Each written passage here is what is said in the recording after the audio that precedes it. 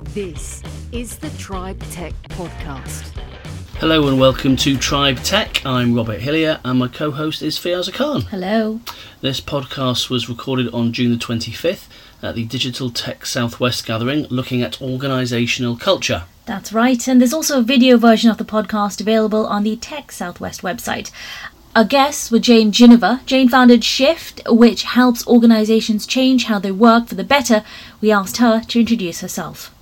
I'm an ex-military, ex-finance, ex-HR leader. For the last 5 years, I've been running a consultancy called Shift that helps organisations through empowering and engaging the potential of all the people in the company to do different things. So we create a different organisational culture to achieve different results, focused on high performance working, really about sort of helping the company itself to achieve what it's setting out to do, because it feels like we're wasting a lot of potential in organisations.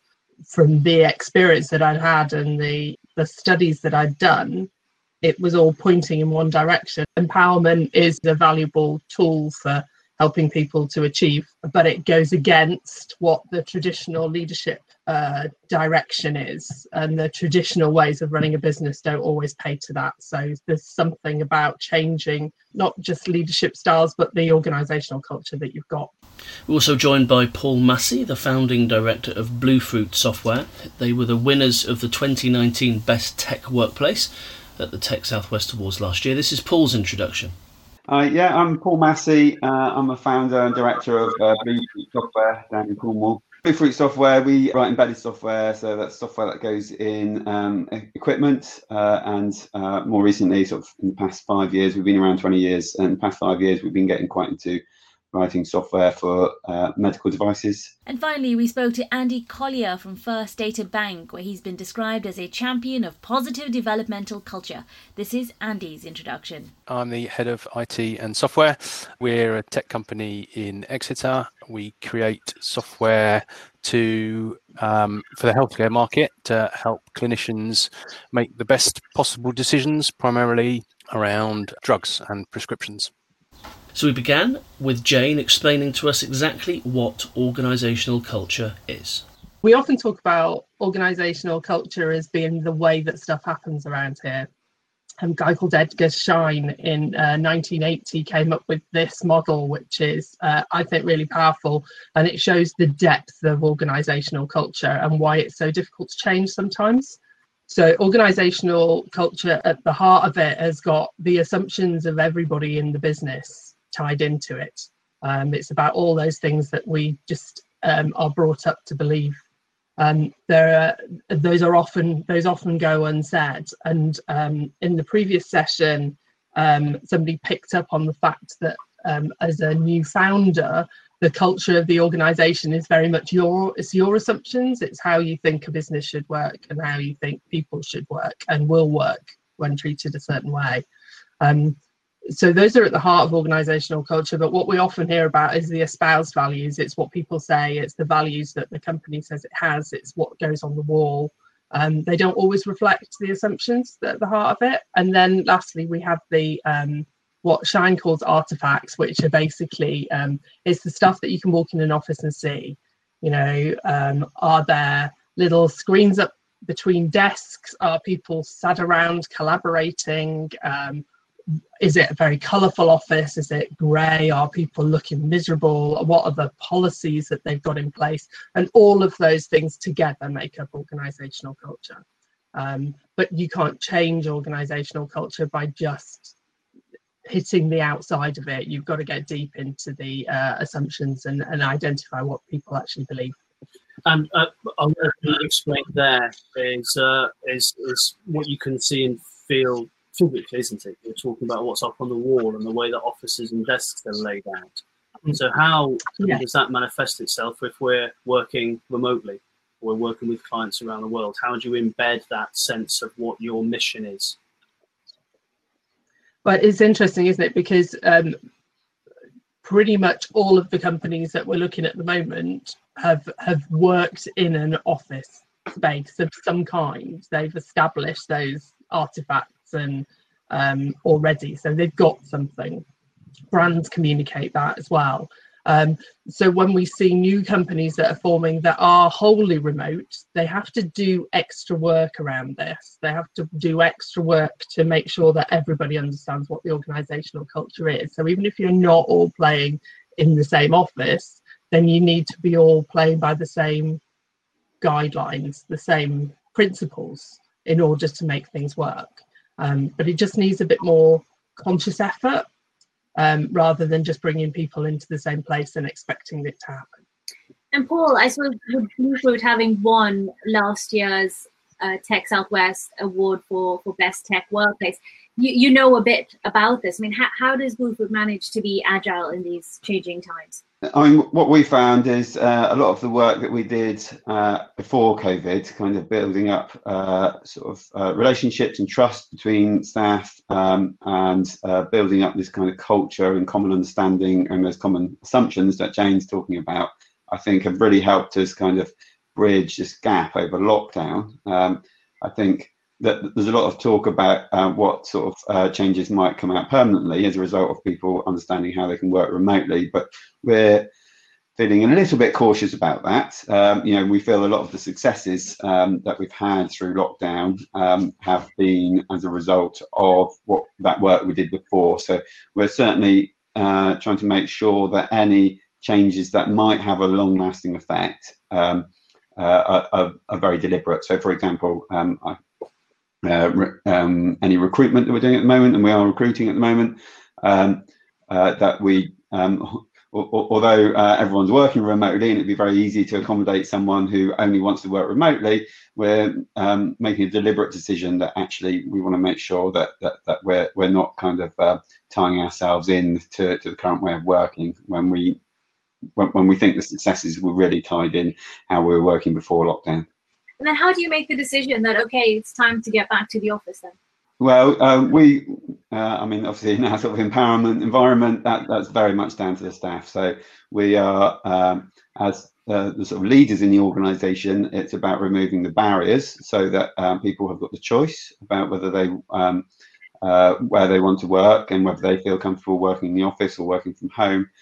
So we need to remove those barriers, but we need to make sure that the teams are making decisions that are right for them, and not making any assumptions that there's going to be a general answer to that question. So we have sort of multiple layers of our empowerment as well. So we empower, we sort of devolve a lot of decisions down to team level, and also devolve some decisions down to individual level. And so it's kind of getting those levels right, and certainly with elements about whether you're working from home or not, which are relevant to the team, and so the team need to converge on a view on that, as well as what works for certain individuals. And of course, if there's individuals who no longer kind of gel well with the team because of the change of direction there, then because we've got something like 7 teams here at Bluefruit, we can always kind of accommodate any sort of divergence there by creating positions on other teams for people. So Andy, how do you capture the positives that many companies say they've gathered from this time in terms of the ability to work remotely and to be measured on what you've been doing, not how often you're in the office? How do you make sure you capture that without really quickly returning to, if I can't see you, I don't know if you're working, I need you all to come back into the office? Because a lot of what we're seeing in terms of the economic future of the country seems to be built around getting back to normal as quickly as possible, and that's almost become the measure of success, doesn't it? It's how quickly we can go back to the shops and back to the pubs. Yeah, absolutely. So much like Paul, we've done a lot of work ahead of this to understand what are our values and what does everyone feel about the culture.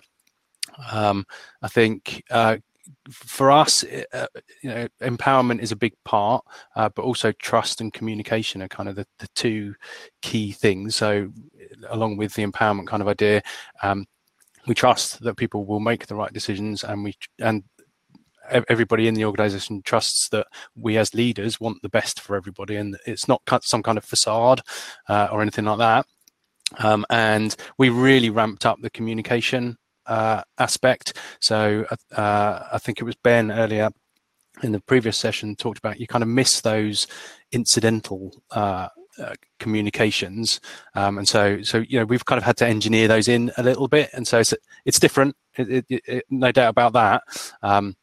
But keeping those feedback loops all the time is really important, and so as well as telling everybody much more often how we're feeling about the situation, what we're doing about it, what our plans are currently.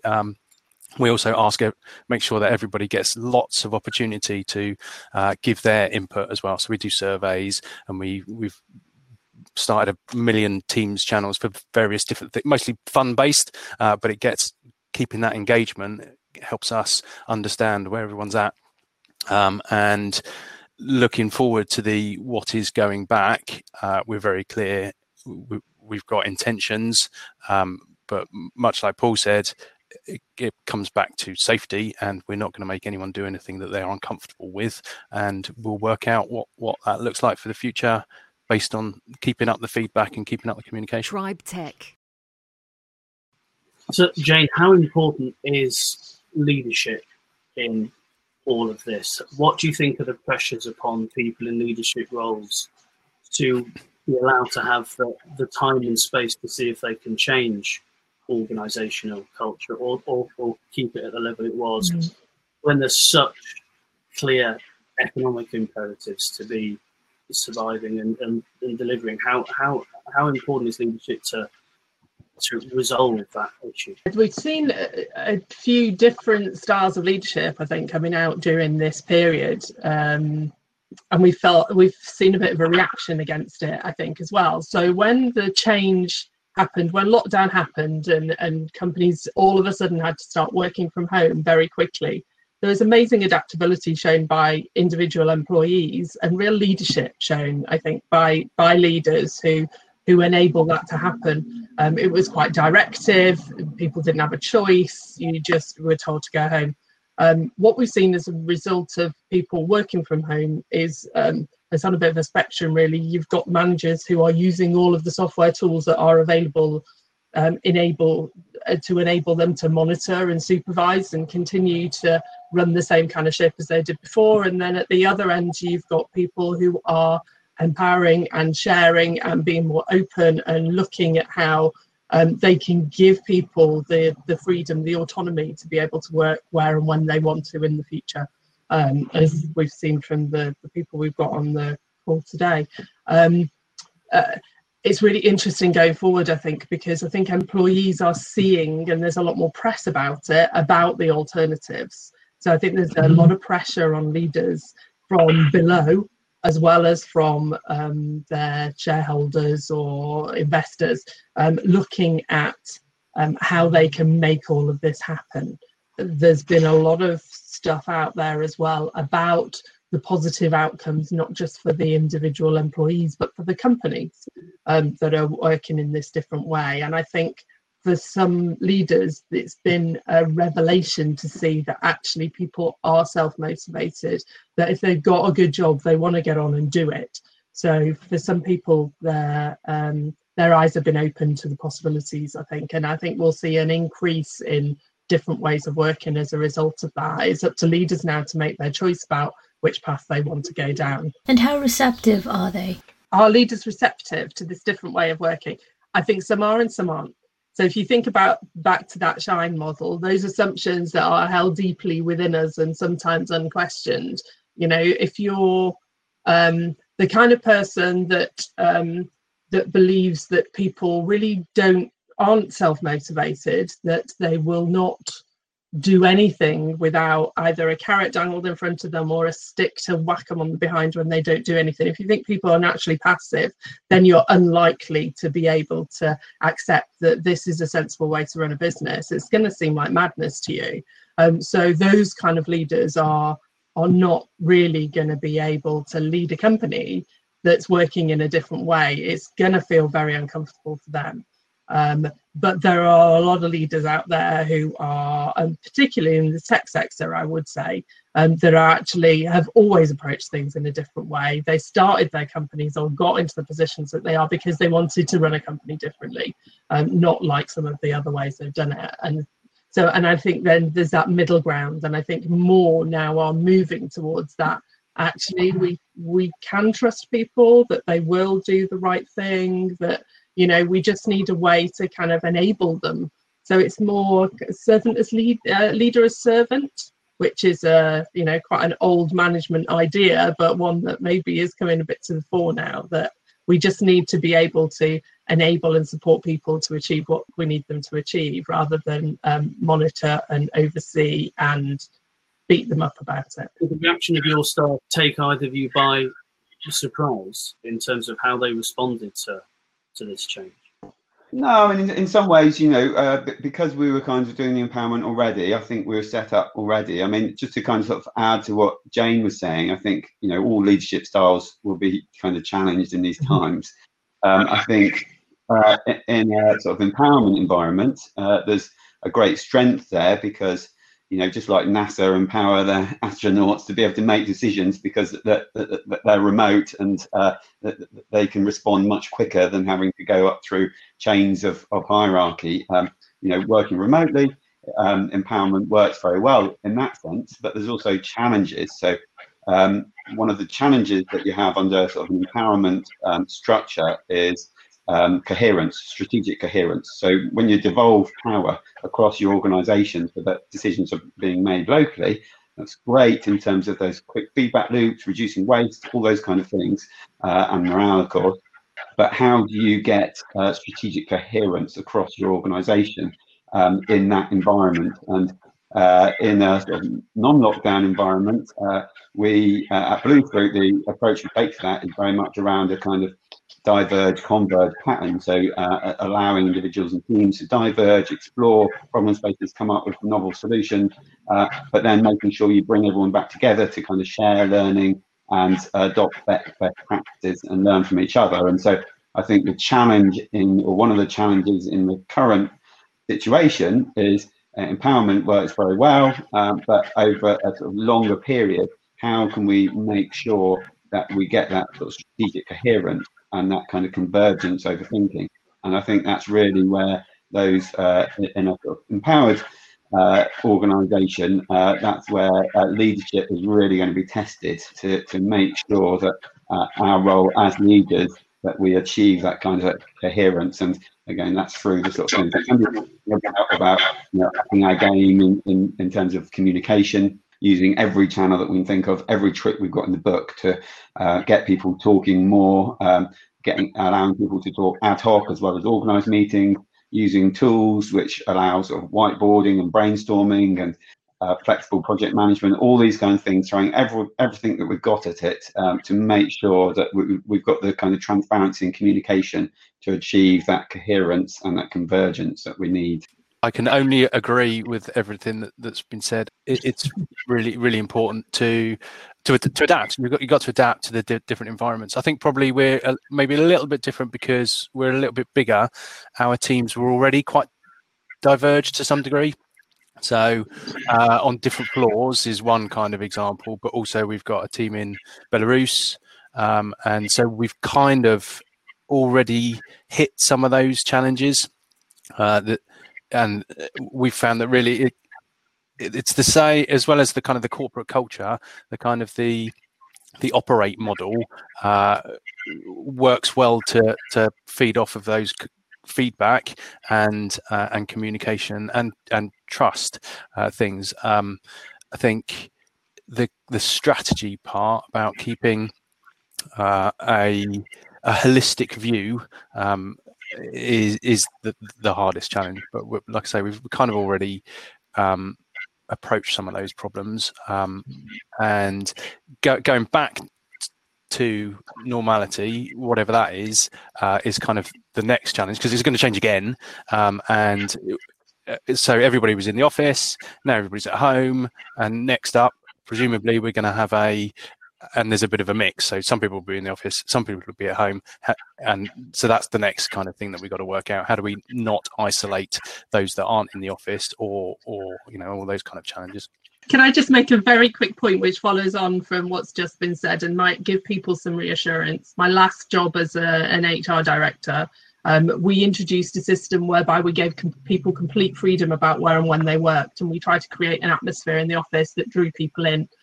People came into the office a lot more than we thought they would. Nobody disappeared. Nobody went AWOL. People continued to come and wanted to work together. So I think it's about creating that environment in a shared space that people want to be in. Yeah, and we hear that really clearly. The feedback is we want to get back to the office. We want to. I mean, this is probably a long way off, but we want to give everyone a hug. We can't do that, but it's a very clear message. So actually, a good topic for future might be the future of the office itself and what that's going to mean and how that's going to look. That's all we have time for now. Thank you for listening. If you were at the event, many apologies for the software issues at the start, and thank you for all your positive comments. If you enjoy the networking with others in the Tech Southwest community, we'll be having these events at least once a month, so see you there. And if you want to get in touch with us, you can do so by tweeting at us at TechSWOfficial, or you can contact us on LinkedIn or Instagram. We look forward to hearing your comments. Yep, thanks for making the events work so well. See you next time. A Tech Southwest podcast, Tribe Tech. You can get in touch with us by tweeting TechSWOfficial.